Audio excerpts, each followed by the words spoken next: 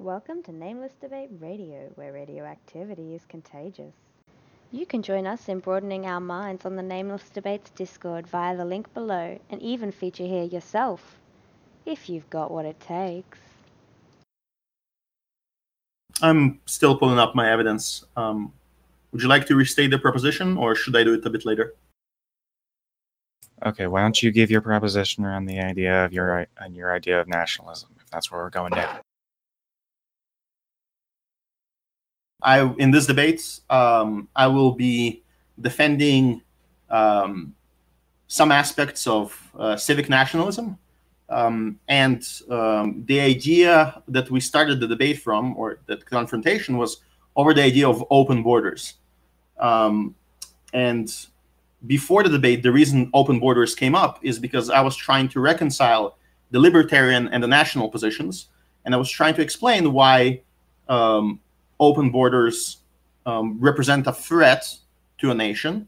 My opponent in this debate, as far as I understand, Adderite, made a claim that there is, I guess, no such risk, or that there is a scenario. Sorry, I'll fix it. Okay. He claims that there is a scenario where there is a positive outcome for a nation state with open borders. And we basically disagree on what's required for that, I guess. We also seem to be disagreeing on the nature of people coming in the example of the United States. So clearly the United States is a topic, although we might talk about other forms of countries and nations. So the Federation of the United States is accepting immigrants, either legal or illegal. And if I'm not mistaken, your position is that most of them, the majority, when they come in, they actually want to integrate into American culture.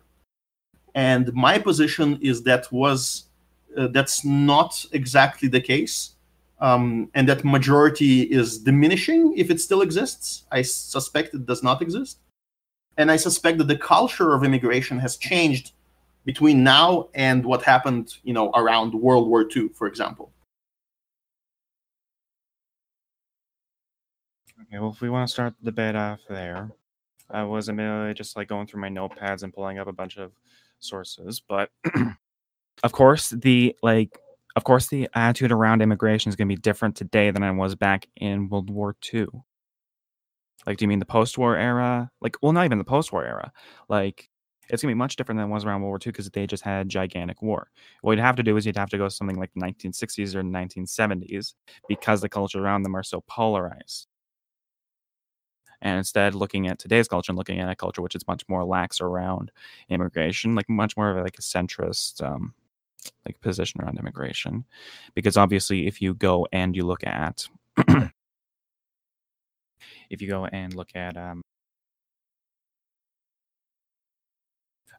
culture around immigration in World War II, just looking at what people were doing to immigrants, and what their whole philosophy around immigrants was back then, it's much different than it was today, especially when we look back on it, because our culture overall has changed. Hell, we can even look at how Jews were, being thought as in America during World War II, because they were immigrants from a different country, and because of the general consensus around immigrants back in World War II, because of all the conflict that was going around in Europe, people were ostracizing them for being immigrants because there was a giant war going on from where they were from.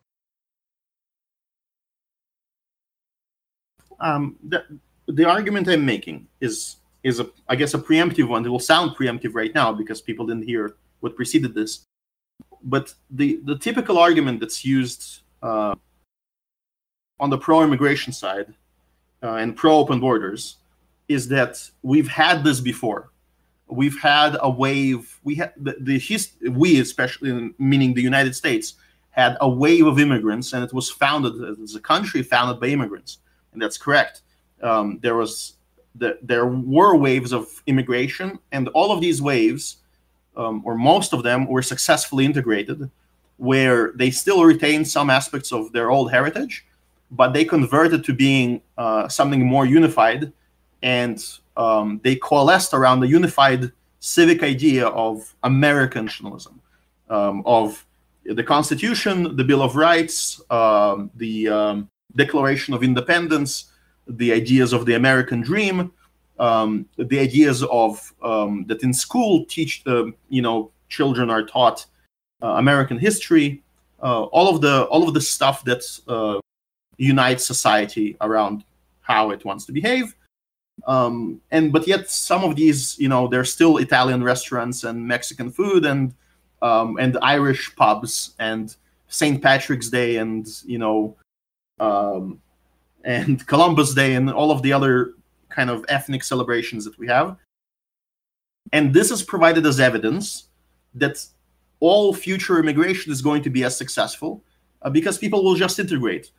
And people point at how we mistreated the Irish and how we mistreated, like you said, we mistreated the Jews, mistreated the Chinese, mistreated the Italians.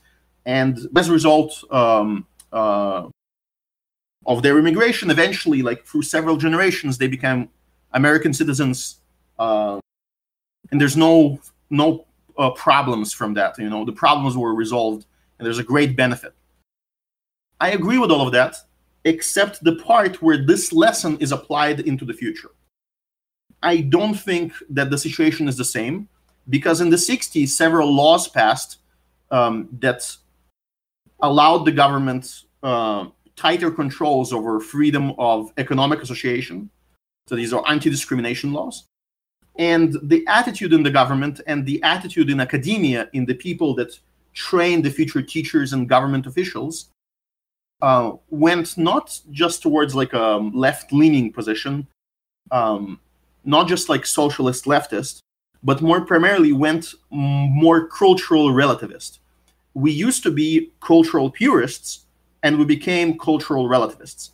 I don't think that open borders and cultural relativism together, and a welfare state, combine into a system that can accept unlimited numbers of migrants without changing the fundamental nature of the country. And so that's what I'll prove. I'll have to point at specific laws. I'll have to point at specific policies that changed, examples, and that's the crux of my argument. It's not the same as with the Irish. It's not the same as with the Italians. It's not the same as with the Chinese, and it's not the same as with the Jews. Just the country is much different. The attitude towards immigration is different. The pressures of the melting pot are different, and I don't think it has the same capacity.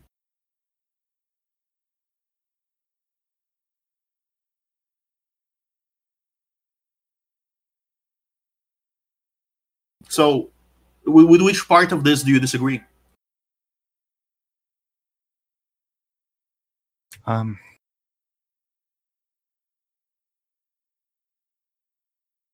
not gonna lie, it's like 10 in the morning. I got up about half an hour ago. I'm kind of tired. Okay, so would you like to... I'll repeat my offer. I offer to postpone this debate to your time of liking, where we both don't have to take the next half hour or an hour pause in the debate to actually... Okay, well, how about this? How about instead you restate your position and don't make it a long, drawn-out argument? No, restate your position in a condensed, concise way. No. You can piss off with that attitude. No, absolutely. You can always interject any long argument. You think I make multiple points. You can politely interject, but if you aren't capable of listening to me, you shouldn't agree to a debate. That's horrible, man. Fuck off. That's not what I'm saying whatsoever. What I'm saying is, instead of going on for 2 or 3 minutes or not even 2 or 3, it felt like more like 5. How about instead you put it in a concise way to state your position? I think that, including our previous conversation, you should be able to steelman my position by now without the evidence. You obviously ask for evidence. That's why we're here. I can steelman your position by now as well. Would you like me to attempt it? And then you'll have to do it with mine? Go ahead. Well, it's very simple. You claim that... I think I did it at the very start. I restated your proposition. You claimed that people that come in all want to become, in terms of civic nationalism, they want to become American. The Mexicans want to become American. The Chinese want to become American. They all love and respect America, and that's the only reason why they come. The Middle Easterners want to become American. And therefore, there's no risk into the future. There's no challenge of integration, and it's all positives from here on. And we should just not even have borders. We should accept everybody, and have the long-term economic benefits of that attitude. I think that's part of your position. Not necessarily, no. Because the main thing is, like, if you just go around accept, yes, I am a proponent of softer borders. But here's the thing: if you start accepting people who like culture and values directly oppose what is in America, like directly opposition of capitalism, direct opposition of things like freedom of speech, then I feel that would lead to problems in the future.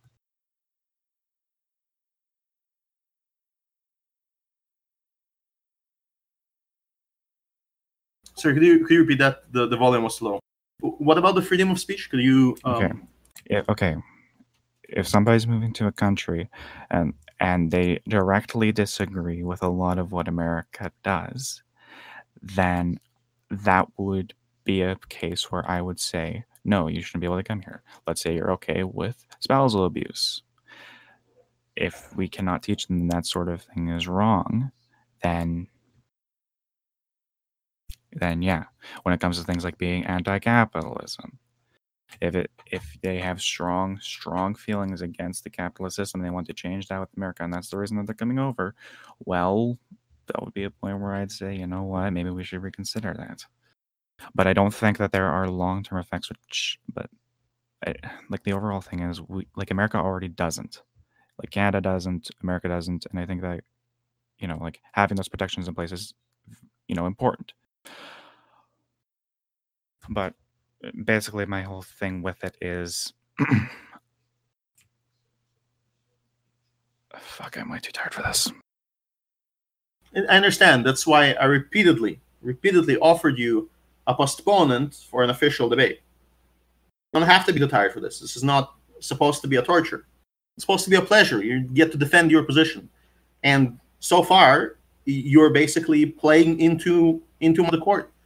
That's perfectly in line with my position. I would just say that your analysis is wrong. You think that what's going on right now is fine, and I would have to provide you evidence that it's not. For example, I would have to provide you with the link to the newspaper article about the teacher that was punished because she told Mexican students to speak American. And in the outrage over the fact that she said speak American instead of speak English, and in the outrage of people accusing her of being anti-Mexican racist, people forgot that her request was perfectly fine in an institution of learning where there might be a Chinese person or a Russian person or some other people that don't speak Spanish, and therefore all the students, as a unifying gesture, should be speaking English because it's alienating of other members of society and it's splitting up the community if there is a group that remains more aligned internally than with everybody else. What's the context behind it? The fact that the United States, would you like to interject here? But yeah, just really quickly, what was the context behind it? May I ask? Well, I'm trying to provide one piece of. Well, I'm framing the type of evidence that I will provide. So I will provide evidence of the English language no longer being required to exist in the United States. There is a lot of our government institutions, especially in more liberal states and in the federal government, are adopting Spanish as the second language. And I believe that has an effect on national cohesion because it forces people to be either bilingual or to be split up. There's no more unifying language. Previously, we did not have laws that required you to speak English. We just had a lot of social pressure. We had people that would get rude to you and say, speak bloody American. They would say, speak English, you dirty foreigner. And people would be upset. But as a result of that pressure, they would, be pressured in public to speak English. Society used to handle that. Okay. I'm claiming that now society is not only handling that, but it's punishing members of society that try to handle that, like that teacher. Okay, but I'm going to ask this again. What's the context behind that teacher asking her students to speak American or speak English? Sorry. They were students in, I believe, a high school. There's a public high school, and they you said you had during class or while being at school, they were speaking Spanish. She doesn't understand Spanish, and she and I guess other students in the class who do not understand Spanish, she asked them that when you're in America, you need to speak American. That was taken as a racist attack, which I don't believe it was. That's the context, okay? You had a newspaper article for that, I believe you said, correct? Like, you had an article online of that incident happening. Is that what you said? Sure, here's NBC News. This was easier to find than my other evidence. Here, debate voice chat text, the NBC News story. You Google search Speak American, you'll find several articles. Oh, it's actually New Jersey classroom. Now, to me, if you're in a private institution, in a private school that you don't use taxpayer money, and you want to teach your children exclusively in Spanish and not exclusively in English, I'm fine with you doing whatever you want. I will criticize it as a choice, as a personal life choice. I will say that doesn't make sense. That doesn't make you a good citizen, which schools are supposedly have to take care of that aspect of society. But I would definitely find it unacceptable in a public institution and in a government institution. And I think the fact that when you walk around government institutions, we receive all the pamphlets in 3 or 4 languages in my city, I think that's a bit ridiculous. I can understand that argument of multilingual support when you deal with like the relation. But for everybody who's basically younger than 60, or, well, fine, just younger than retirement age, those people should be forced to learn English and to use English in all interactions. And in countries with a functional melting pot, they don't allow you to speak another language when you go to approach a government official, unless you're a tourist and you use English. That might be the only exception. Okay. Well, just to like stop the tangent, can I quickly take 45 seconds just to listen to the video that is in the article that you sent me? Absolutely. Okay. Give me 45 seconds or like a minute just so I can get a good grasp of this. Sure. I'll take the time to find more studies.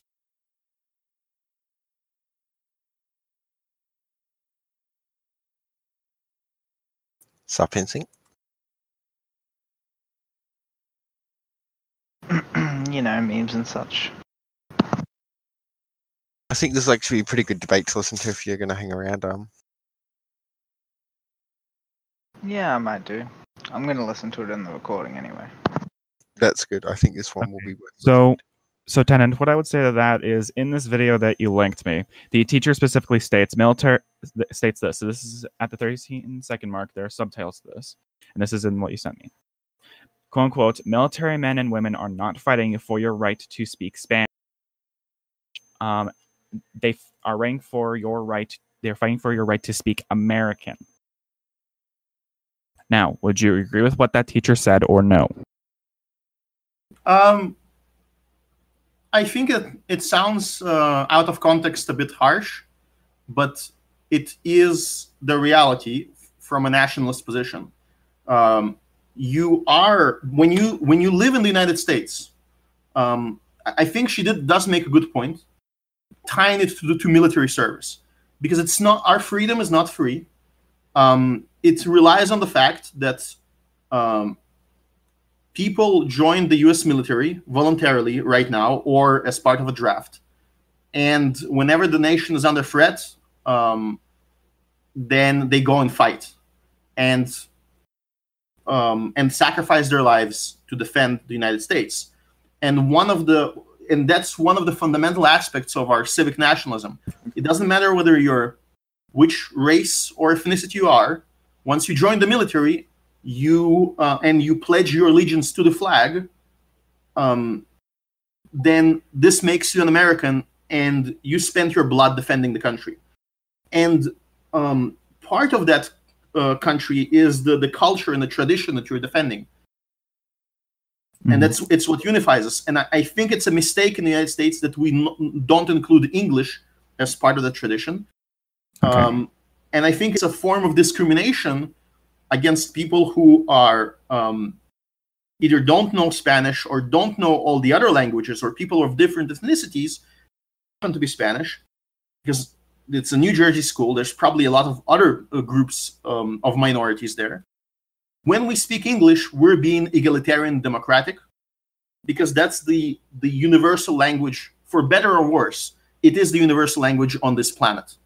For historical reasons, maybe not for merit reasons. No, for historical reasons, I'd agree with that. But let me ask you this. One of the main tenets of American culture is freedom of expression. Wouldn't you agree with that?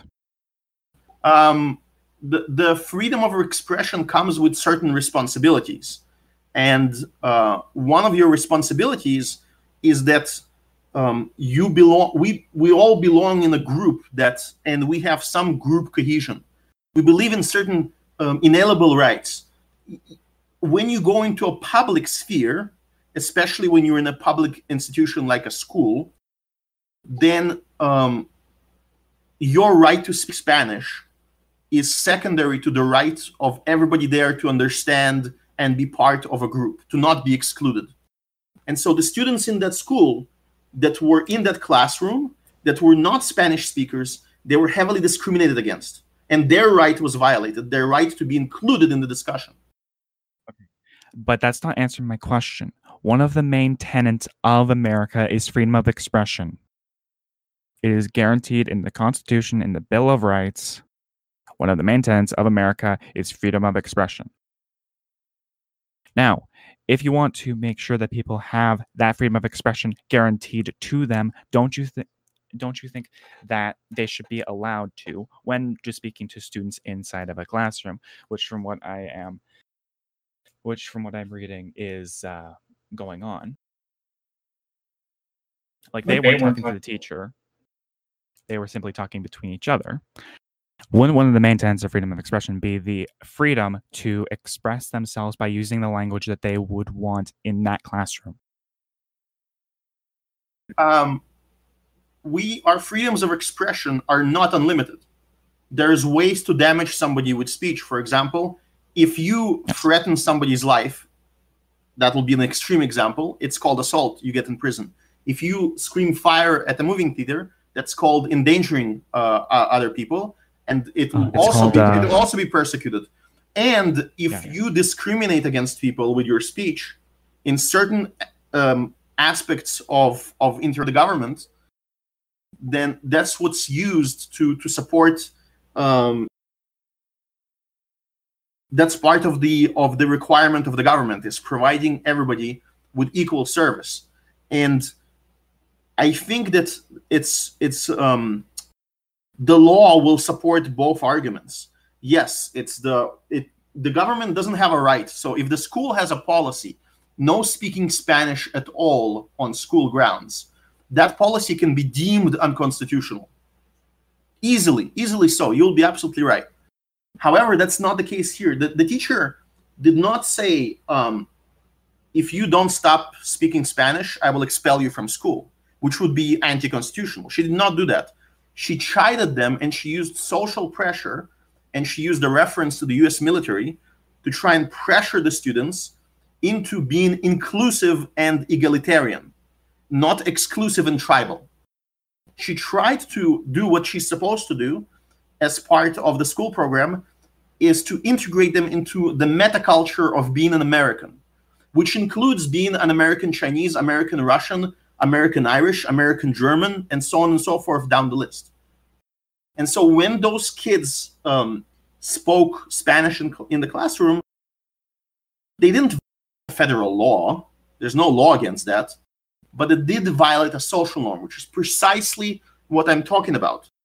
Society used to be able to handle that. Such teachers used to be rewarded, or nobody cared about such an incident. But now the teacher was either fired or threatened to be fired or suspended, and there was a big there was a big push from the media to call the teacher racist. I don't know the teacher. I don't know if she's actually racist, but from these quoted actions alone, I don't believe she is. And I believe that educators must be doing what she's doing. I don't know how it can be supported. Maybe there needs to be an amendment to the Constitution that includes some aspects of American culture and introduces them. Maybe there is some elastic clauses could be stretched. I'm not sure.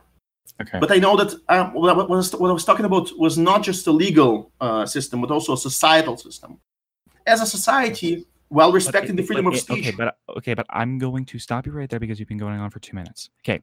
In America, there's a societal push for things like freedom of expression. And both legally and societally, we uphold in America and Canada freedom of expression.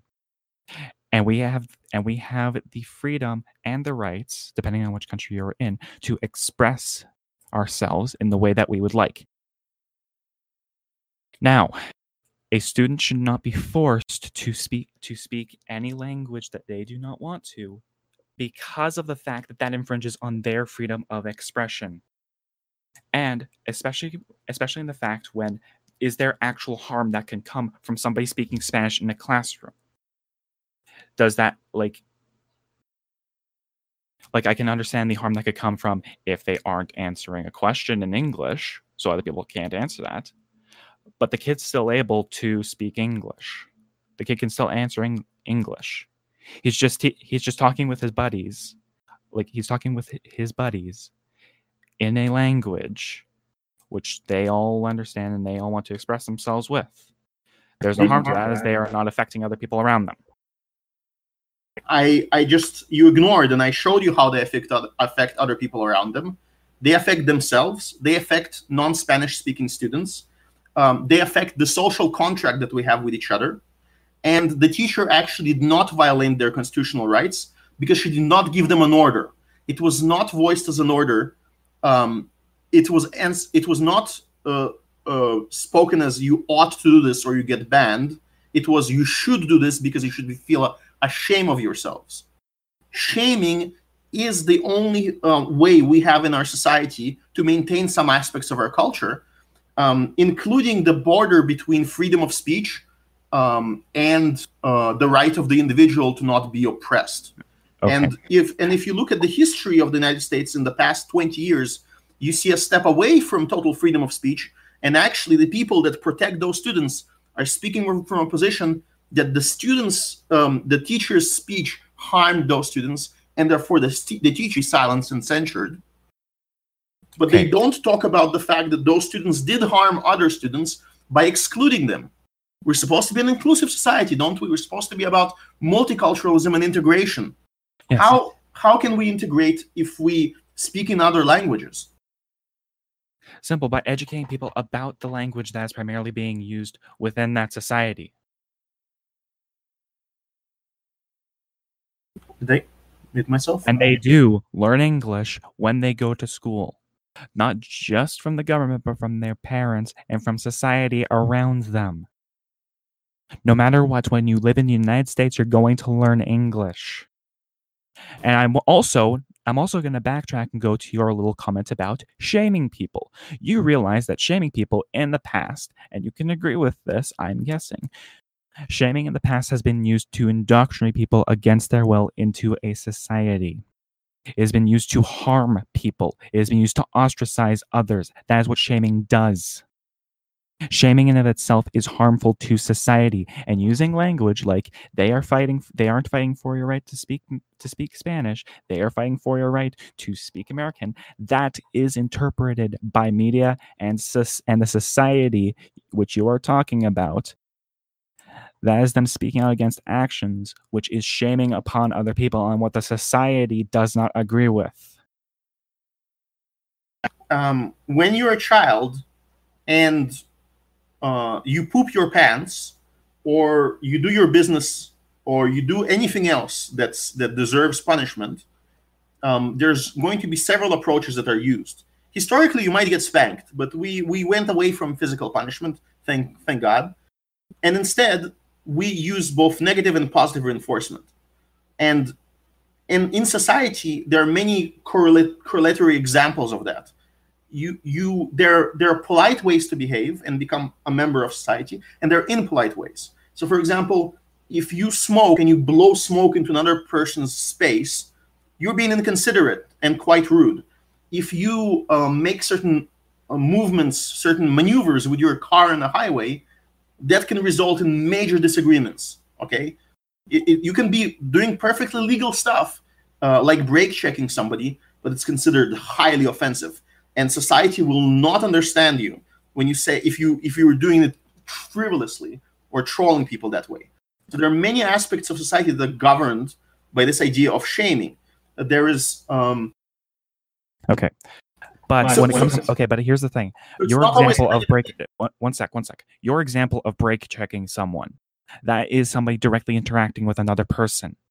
But if somebody is using language with other people who are speaking the language and is not directed at anybody else, is that harming or affecting anybody around them? The only way that it could affect them is if they cannot understand what that person is saying. But if they are not involved within that conversation, are they being affected whatsoever? Если я начну говорить на русском языке, и в комнате только русские, и ты не сможешь меня понимать, так ты себя почувствуешь немного как идиотом. Ты себя почувствуешь как тупым человеком, потому что я говорю на русском, и меня понимают только русские. Yeah. See, right now you're directly speaking to me from what I can gather around that. You're directly putting that into our conversation, and you're using that language in order to speak to me. But if I speak Dutch to somebody else who speaks Dutch and it's only directed at that person who speaks Dutch, then is it harming anybody around them? No, what I was actually is I was insulting you without your knowledge. I was calling you an idiot to the audience. I used the audience as my partner in this conversation, and I excluded you in my language. I isolated you very effectively. And you didn't know what was going on. You didn't understand that I just insulted you. And nobody else in the room understood that you were insulted, but Russians who will be listening to this recording will understand. And whether I insulted you or not will require a certain level of understanding of the language that you don't have. And so if I bring another Russian into this chat and I start speaking to him exclusively in Russian, I will actually affect you directly because you were part of the group and now you're excluded. You don't do that, for example, in a double date in a restaurant, right? Even if 3 out of the 4 people are generally you revert to English when you're being polite. You revert to the language of the guest. You revert to the common denominator language. So, for example, in many countries, like in Russia, if you're in polite circles and everybody is young and speaks English, even though all of your entire party is Russian, but you're the English speaker, they should, if they're being polite to English, they're maligning English to be polite to you because they don't want what's the key factor in that conversation? What is the key factor in that? They are actually part of that conversation. However, if you are not in that conversation that's taking on, if you're not in that conversation that is taking on at that place and time, then is it affecting you in any way? Yes, you're excluded. You're excluded from social interaction. If it's a social interaction or if it's a class interaction, you're excluded from learning. You're excluded. Part of the reason we have public schools is for the human interaction. Because if we didn't need to, there's no benefit to have all the children go to this building and spend the entire day there when we have computers where they can learn autonomously quite effectively. The reason we send them to a public school right now in 2018 is so they interact with other students. So it does damage them directly for a subgroup of people to interact on their own language. And in all other countries, people, instead of forcing you to speak Russian, they will speak English. In the United States, it's the reverse. Everybody speaks English in all the groups, and it's polite. It's considered impolite for me and my Russian friend to speak. If there is a third party involved, I will revert to English, even if everybody's around the table is Russian. Do you understand that? I don't want to exclude people. If my goal is to be inclusive, to be tolerant, and to be welcoming, and to make sure that everybody benefits from social interaction, which is one of the main reasons to be in a high school, then I won't use a different language. Yeah, but the key thing is it's who are the participants in the conversation going on. If the participants all speak Mexican, then they can all speak Mexican. But if one of the participants in the conversation that's going on at the time doesn't speak Mexican, then yes, that would be exclusionary. But if those conversations in the example that provided, if it's a private conversation between three individuals and is not affecting anybody else, then what is the harm? They're using their freedom of expression to express their language between other people. It is not affecting anybody else. But somebody comes into the conversation and tells them, start speaking English or start speaking American. If I could interject, I believe the context that Tenet is trying to explain, or what might change that context, is a more neutral person here, is the space you're in when you're having that conversation. It's more about the space than the conversation itself. And if there are students of different ethnicities and cultural backgrounds and language abilities within the same classroom as you, even if you have a private conversation, the problem is that the person who is with you in the same room doesn't know whether the conversation is private or not. They feel excluded. You've just achieved the lack of social cohesion, the reverse of social cohesion. You achieved a social disruption, in a sense, because the person that feels excluded, now they will feel excluded, and they will speak to their one Russian friend in Russian, and some Chinese people will start speaking Chinese, and society as a whole, within the sample size of that classroom, will disintegrate. And that's exactly what we're talking about. If we want multiculturalism to work, then we need to have some glue that unifies all of us. And in studies, there are two studies about multiculturalism that I remember. I will have a hard time right now remembering the exact name, but I do remember there are two separate studies. One of them was that multiculturalism generally produces short-term problems because there's no social cohesion, people distrust each other, and there's issues with that. And a follow-up to that study checked what happens if those people are unified around some idea. If they're unified around a sports team, if they're unified around a group, suddenly all of those social cohesion problems disappear. And I'm telling you that the key element of that is language. What was the name of the author? You'll have to give me quite a few minutes to find that, to figure it out. Yes. Okay. If I was able to guess the name of the author, would it come back to your memory? Sure. Is the name Robert Putnam? Actually, I still don't remember. I'm referencing my there's Brian 71, Myers 2008.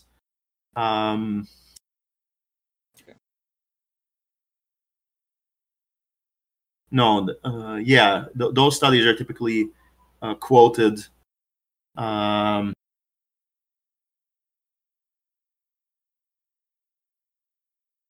Most of these studies talk about marriage.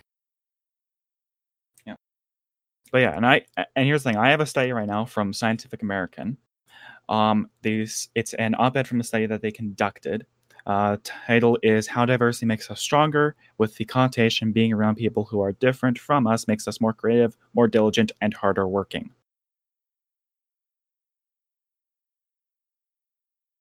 So there's Putnam 2017. Okay. Yep. Oh, great. Let's go. 2007. Sorry. Yep. Let's do this, bud. Come on. Did you know that? Did you know that he completely misrepresented the data? Did you know that Putnam, in that study that he did right, did you know that he completely messed with numbers and made the data flawed in order to serve his confirmation bias? Okay, you can provide the criticism of his work in a link. Yes, I'll link to Putnam, and you link to the criticism. And please, criticism from academics of relevant professions. Okay, because here's the thing. With his study, he admitted in an article which I just posted that he admits that his research was twisted in order to get the outcome that he wanted.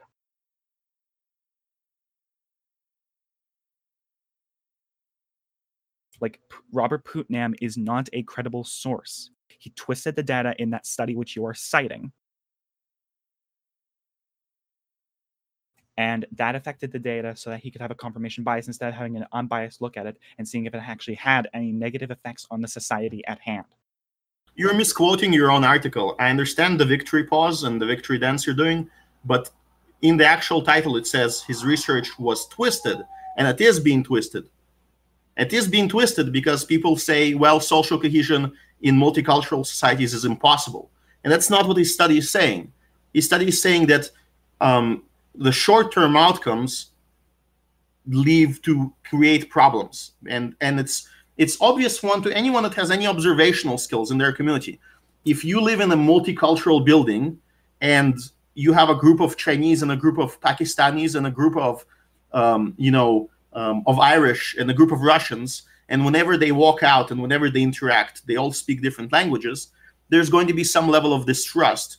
And it's when they speak English to each other then when the trust is built up. It's because they unite around something, and that something is knowledge and practice of the English language. So if I were to say hi to my neighbor in Russian, that would cause a puzzle. But if I say niceties in English, they understand what's going on. And we practice our broken English together, which unites us. And this is what Putnam was talking about. And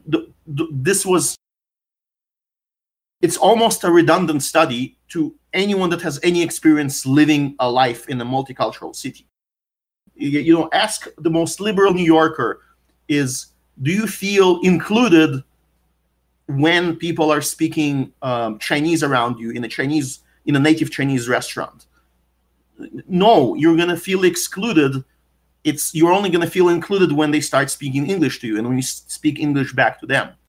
Well, yes, but the major point of contention I have with that argument, I'm going to restate this, is that you are not part of that conversation. And if they are in Canada, and let's say they're in Canada, if they are Canadian citizens, they still have to speak English. Like in Canada, we still require that people speak a degree of English and/or French. There was another historical example of how of another person that advocated for this type of nationalism and social cohesion that they talked about. The example is of Ataturk in Turkey, the founder of the national Turkish state. And one of his main principles, that's why I'm bringing him up, his principle was, you can be whatever you want at home, but outside in the street, you're a civic Turk. You minimize your cultural, your religious, and your other symbolism when you're outside in public, and you speak the Turkish language on the government level. That's what unites us as Turks, according to Ataturk. Whereas you can go to your own mosque, to your synagogue, to your temple, or to your rock concert, and in those places you can use whatever language you want. But in government institutions of learning, you behave as if you're one of the greater collective instead of the smaller tribe. And that was a principle that was proven to be very successful in keeping a country socially cohesive, because other countries didn't have such principles.